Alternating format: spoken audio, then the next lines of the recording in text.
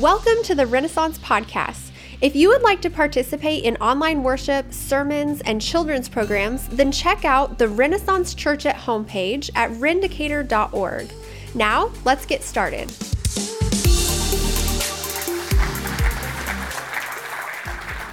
Well, hello, everyone. Welcome. Renaissance, it's nice to see all of you. Welcome to this experiment that we're calling Church at Home. We have been working tirelessly to make this thing happen so that we can still continue to encourage one another, study our Bibles together, even worship together while we are in social distance mode or in quarantine, as the government truly has asked us to limit all gatherings of 50 people or more. So that being said, I wanted to share a couple things with you just by way of getting started today. These are strange times that we're living in. Somebody asked me recently, Jeff, in all of your life, have you ever experienced anything like this? Which first offended me because they were implying that I'm old somehow by asking in all of my life. But the real answer to that question is no, I have not experienced anything like this in all 50 years of my life. This world is a different place now than it was not long ago. I am following the news now more than I have since the terrorist attacks on 9/11 almost 20 years ago. I am constantly reminding my teenage daughters what social distancing means. No, sweetheart, you can't have a group of friends over tonight for pizza and movies. No, you can't run around town to get ice cream and go shopping at Walgreens. No, we are trying to limit our exposure to other people. It's been challenging for them, and maybe for you as well. They're on spring break from school. This was already a scheduled time off, but when the government came out and said no more classes till the end of March, now it just feels like a longer vacation for them, and they feel like, well, this is no vacation at all. This is just a different world. Our world truly has been interrupted, if you could say that. It just feels different. How we're reacting and responding to other people is changing us. I'll share a story with you. Last week, I ran into someone that I've recently met at Renaissance. They've been coming for the last month or so, and we've struck up a conversation on a few occasions. And so I saw them outside of the church, and we both noticed each other. We both smiled with recognition, and he extends his hand to shake mine. And my automatic response was to stick my hand out as well. And then immediately I withdrew my hand, and I could see the curious furrowed brow on his face, wondering why I was doing that. And I began to sort of trip over my words as I was trying to explain to him, yeah, we're really not supposed to be shaking hands and touching each other. And his brow softened a little bit, and he smiled, which just basically said that he understood what I was saying. We made small talk, and then he went on his way. But I have to admit, I left that encounter with him. I felt somewhat changed. I felt different. I'm a person who likes to give the hug or the high five or the handshake. That's just who I am as a person. It's who I've been raised to be. And in this moment, I felt like I had to change who I am. And if I was to be honest with you, there's been other changes happening inside of me, I would say deep inside of my soul, that are a bit disconcerting to me. Over these past few weeks, there's just been this low-grade anxiety, this low-grade worry just making its way into my daily life. It's not always at the forefront. It's not always the main thing that I'm thinking about, but it seems to be just pecking at me. Even when I'm least expecting it, I hear this small voice saying something like this: Jeff, what if blah, blah, blah happens? Or what if this happens next? What are your plans to do if this happens? And it's leaked into my inner being, and it's starting to change me. In my studies this week, as I've just been reading the Bible and following the news, as I've said, but I ran across a definition of worry and anxiety that I'll share with you here. It says this, that worry is the act of imagining the future without Jesus in it. Let me say that again. Anxiety, low-grade anxiety, worry, any of those things, is just us responding to seeing the future without Jesus in it. Which brings me to the passage that I want to read for you today. If you have a Bible with you, I would ask you to turn to Mark chapter 6. In fact, if I really challenge you, just pause this video right now and go get your Bible and turn with me to Mark chapter 6, and we'll see Jesus have an encounter with his disciples who found themselves in a place of anxiousness and worry as well. Starting in verse 45 of Mark chapter 6, we read this. It says, immediately he, Jesus, made the disciples get into the boat and go before him to the other side, to Bethsaida, while he dismissed the crowd. What's happening previously is Jesus had just fed the 5,000. Most of us know that story. With his disciples and some fish and some loaves of bread, he fed the multitudes. And now he dismisses his disciples and the crowds to leave. And after, verse 46, and after he had taken leave of them, Jesus went up on the mountain to pray. And when evening came, the boat was out on the sea, and he was alone on the land. And Jesus saw that they were making headway painfully, for the wind was against them. And so about the fourth watch of the night, Jesus came out to them, to the disciples, walking on the water, or walking on the sea. And he meant to pass by them. But when they, the disciples, saw Jesus walking on the sea, they thought it was a ghost. They cried out, and then they saw that it was him, and they were all terrified. But immediately Jesus speaks to them and says, take heart, it is I. Do not be afraid. And Jesus got into the boat with them, and the wind ceased, and they were utterly astounded. I want us to picture that moment of anxiousness and worry as they're in this boat trying to cross the sea, to obey Jesus' commands to go ahead of him, and he would meet up with them. And the tension they felt when Jesus had come out to them to meet them, and they weren't sure what was happening. They even thought it was a ghost or an apparition of some sorts. So I want us to pause just for a moment. I want to pray with you, and I want to admit this to you. This is not the first time this week that I've prayed for all of you. That I am constantly aware that this is a challenging time for all of us. I know many people desperately lean on the weekly gathering here at Renaissance, that you come to be prayed for, to be encouraged, to worship together with one another. And I know how challenging that has been for many of you. And so I have been praying for you. I've encouraged all the staff here to lean in, to make contact with you through social media, through phone calls, emails, whatever it looks like, just so that you know that we care about you, that we are praying for you, and we are hoping that you are doing well in this tumultuous time. So would you pray with me real quick? Lord, we thank you that we can gather in this way to be a church that is meeting outside the walls of the church. Lord, we know that the church is actually not the building that we meet in, but is actually the people that make up the people who gather together. It's those brothers and sisters in Christ Jesus who make up the church. And so we are thankful that we can meet like this, that we can study the Bible together, that we can even worship together. So God, I pray that you would use your Holy Spirit to give us comfort today, that the passage of Scripture would be help to us. I pray Jesus would speak to us in a loud, loud voice today. And I pray these things in Jesus' name. Amen. Well, one of the first things that I wanted to share with you is that Jesus is aware of our situation. We see it here in this story as Jesus had sent his disciples ahead of him in a boat, and he goes up a mountain to pray. And you can see the tension, and the gospel writer here makes us aware of that fact that Jesus is in fact alone, that Jesus went alone to pray, and the disciples were alone on their way to the other side of the sea. But even in the middle of all of that, what's taking place, Jesus is still keenly aware of their life's circumstance. I don't know what it looked like for Jesus to be up on the side of this mountain, the side of this hill, to see his disciples rowing out against the wind, trying to make progress while the wind is pushing them backwards. But at some point, he saw them. We see this here in verse 48. It says that Jesus saw them, and he saw that they were making headway painfully.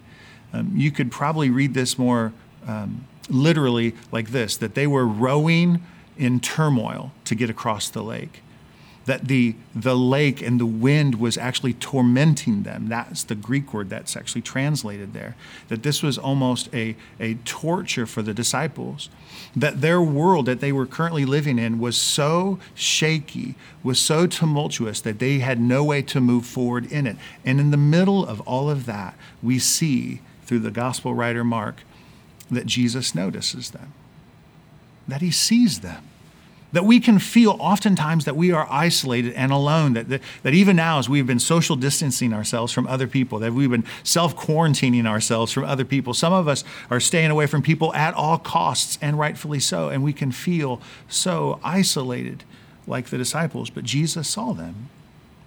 And I want you to hear this from me. I want you to hear this from the Lord, that Jesus sees you too. That you're not just alone in your house, with Netflix and whatever food's left in your refrigerator, but Jesus is seeing what's happening, and he's paying attention to that.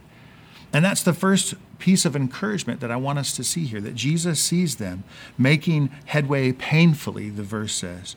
And he says, for the wind was against them. It feels like our world is against us right now. For every amount of progress that they made, the wind seemed to push them back.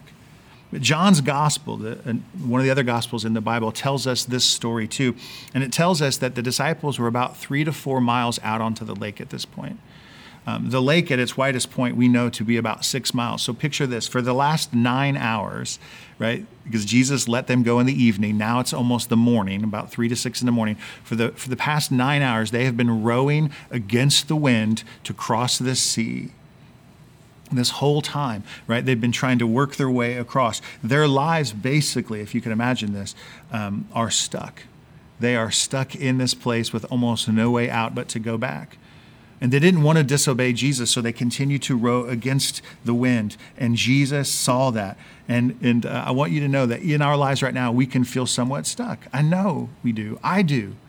It feels strange to us. We've been watching infection rates go up. I follow the CDC on my Twitter account, which are words I never thought I would say in my entire life. But I'm following things now, and I'm watching the CDC infection rates. I'm watching the stock market continue to drop, and anxiety, it keeps pushing me back, right? Keeps pushing me back. Many people know this, that I'm a person who often deals with anxiety. I've had great victory over anxiety, and I feel like I've made great progress in that. And in these past few months, anxiety has come back again. In these past few months, I've see myself even worry more than I have before. Like those disciples, I feel like I can't make any progress at all. But Jesus sees me in this. And I know Jesus sees you in this as well. And it says here at the end of this verse that he came to them, that he comes walking out to them on the sea. Now, why would Jesus come out to them?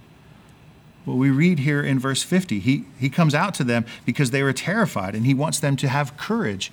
He says here, verse 50, he says, for they had all seen him, and they were terrified when they see Jesus walking on the sea.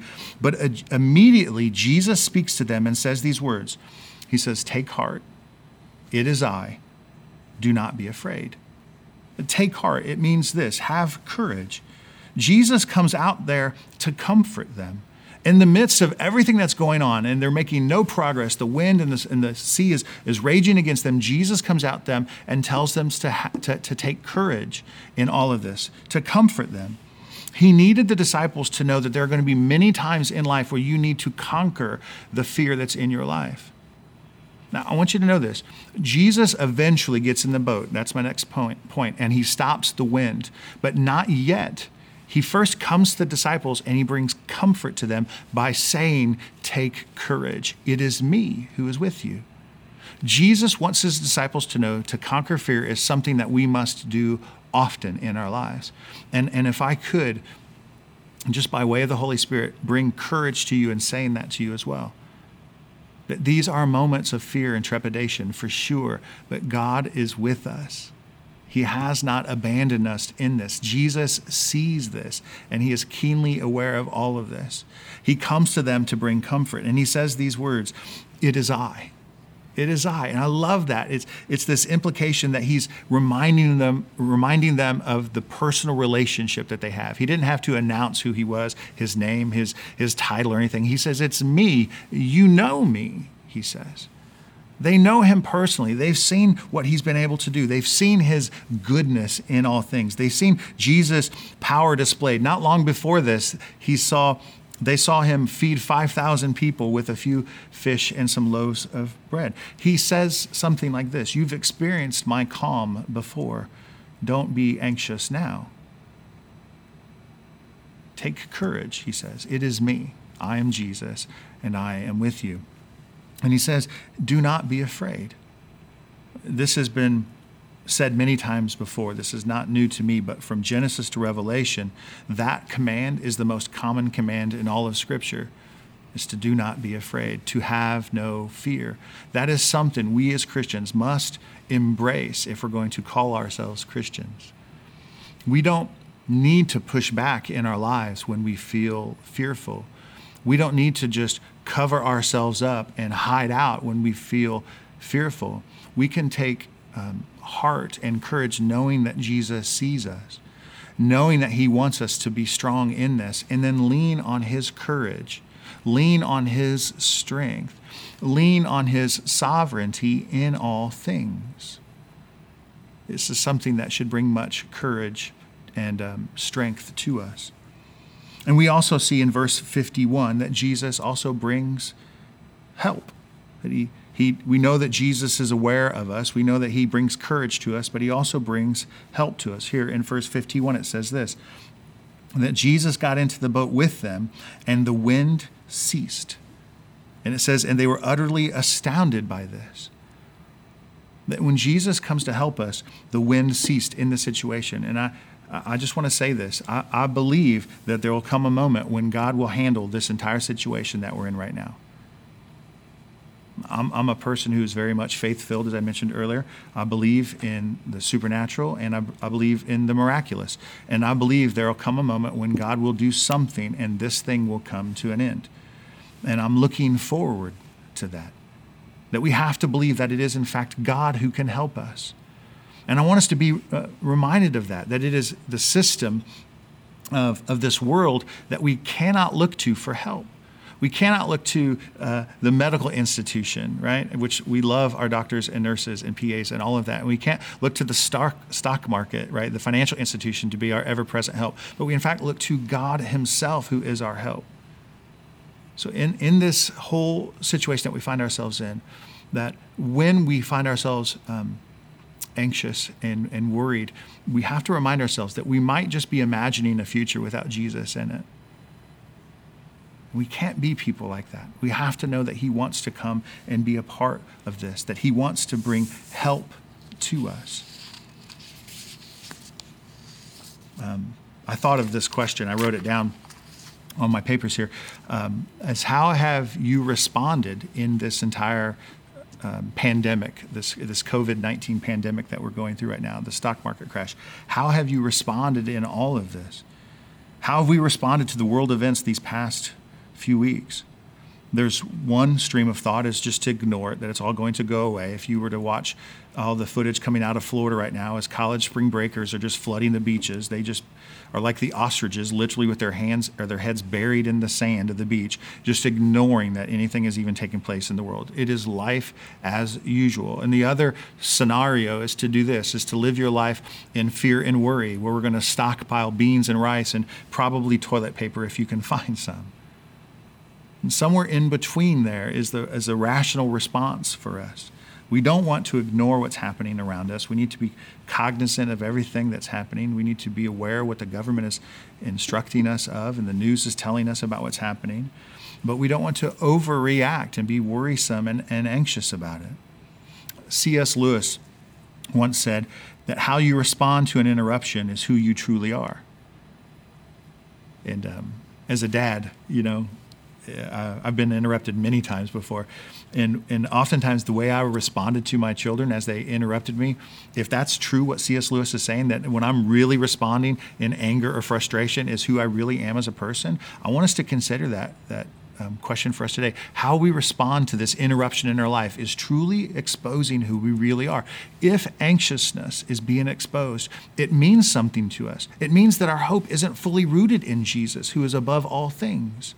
If worry is there, it means that we have so much faith built on worldly institutions instead of God. And when those things are crashing down around us, we become worrisome and anxious because our hope is actually not in God, but in those things. How you respond to these interruptions really helps us see who we truly are. And so I want us to pause for a moment and to consider that. This last week, I was talking to one of my staff members, and he was asking me, Jeff, how would you pray in this moment? And my first prayer was this. It was a prayer of repentance. It was to admit to God that we have been fearful.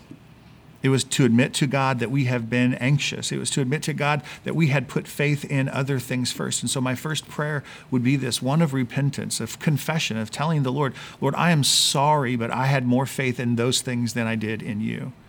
Lord, I had more faith in the stability of this world, but when everything come crumbling down around me, I began to realize my faith was in something that wasn't you. And so my prayer was one of confession and repentance. And maybe we should close our time together in a prayer like that. Maybe you should spend time considering, confessing to the Lord that you've been anxious, that you've been worrisome. And when we confess those things to him, he can realign our belief in him. We can begin to believe again that God is fully aware of what is happening, and he is. He is fully aware of what is happening. We can believe that Jesus can bring courage to us and strength to us in a way that we don't think possible. When all hope seems lost, we can lean to Jesus in a way that we haven't before or have need of again to do again, and see the strength and courage come back to us, the lifeblood of God himself. And we can believe that God is fully capable to help us, that God can fully help us. So we seek God in prayer. We confess our doubts and our fear, and we cry out to him in our terror of the world that's shaking underneath our feet right now. I said this not long to some friends of mine, that I miss the days of good old just open the Bible and do Bible study with just a few people in the room. And I feel somewhat like culpable, like I've somehow caused all of this thing to happen right now because I prayed that. I want to just do small Bible study. Now we can't meet together as a church. And I know that's not true. But I just find it ironic that I said that but a few weeks ago. And here I am trying to lead a small Bible study with a few people in the room and whoever's watching online. And it's a strange time for sure. So can I pray for us? Would you bow your heads with me again? God, we again come before you in humility. We confess our anxiety and worry. We confess that we have not been looking to you for help when we should be, Lord. And maybe even in this time, Lord, we're finding we need the church even more now than ever. We need a community where we can gather together and find help and hope, Lord. So God, we pray that as we ride this thing out, however long this thing is going to last. And Lord, we trust your strength and your sovereignty in all of it.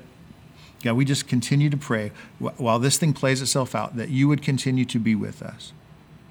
That we would take our time of isolation and working from home and even our kids being home, that you would use it to strengthen our families now, Lord God.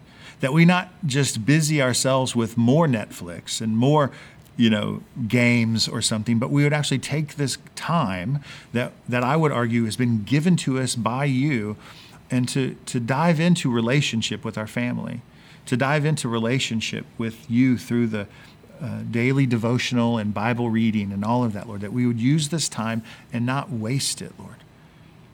God, I pray until we can meet together again, that you would use your creative ability in us to still foster a growing and healthy church that we call Renaissance, even if we're meeting in our homes and offices and garages, wherever you might be watching this. So, God, we just pray that you would be with us in this time. It's in Jesus' name we pray. Amen. Amen. Thank you for listening to the Renaissance Podcast. I hope that God has spoken to you through this message and that you're encouraged to continue pursuing Him. If you would like to get connected with what's going on here at Renaissance, then find us on social media or visit us online at rendicator.org. Remember to check out the Renaissance Church at Home page for online worship, sermons, and children's programs that are being offered during the COVID-19 outbreak.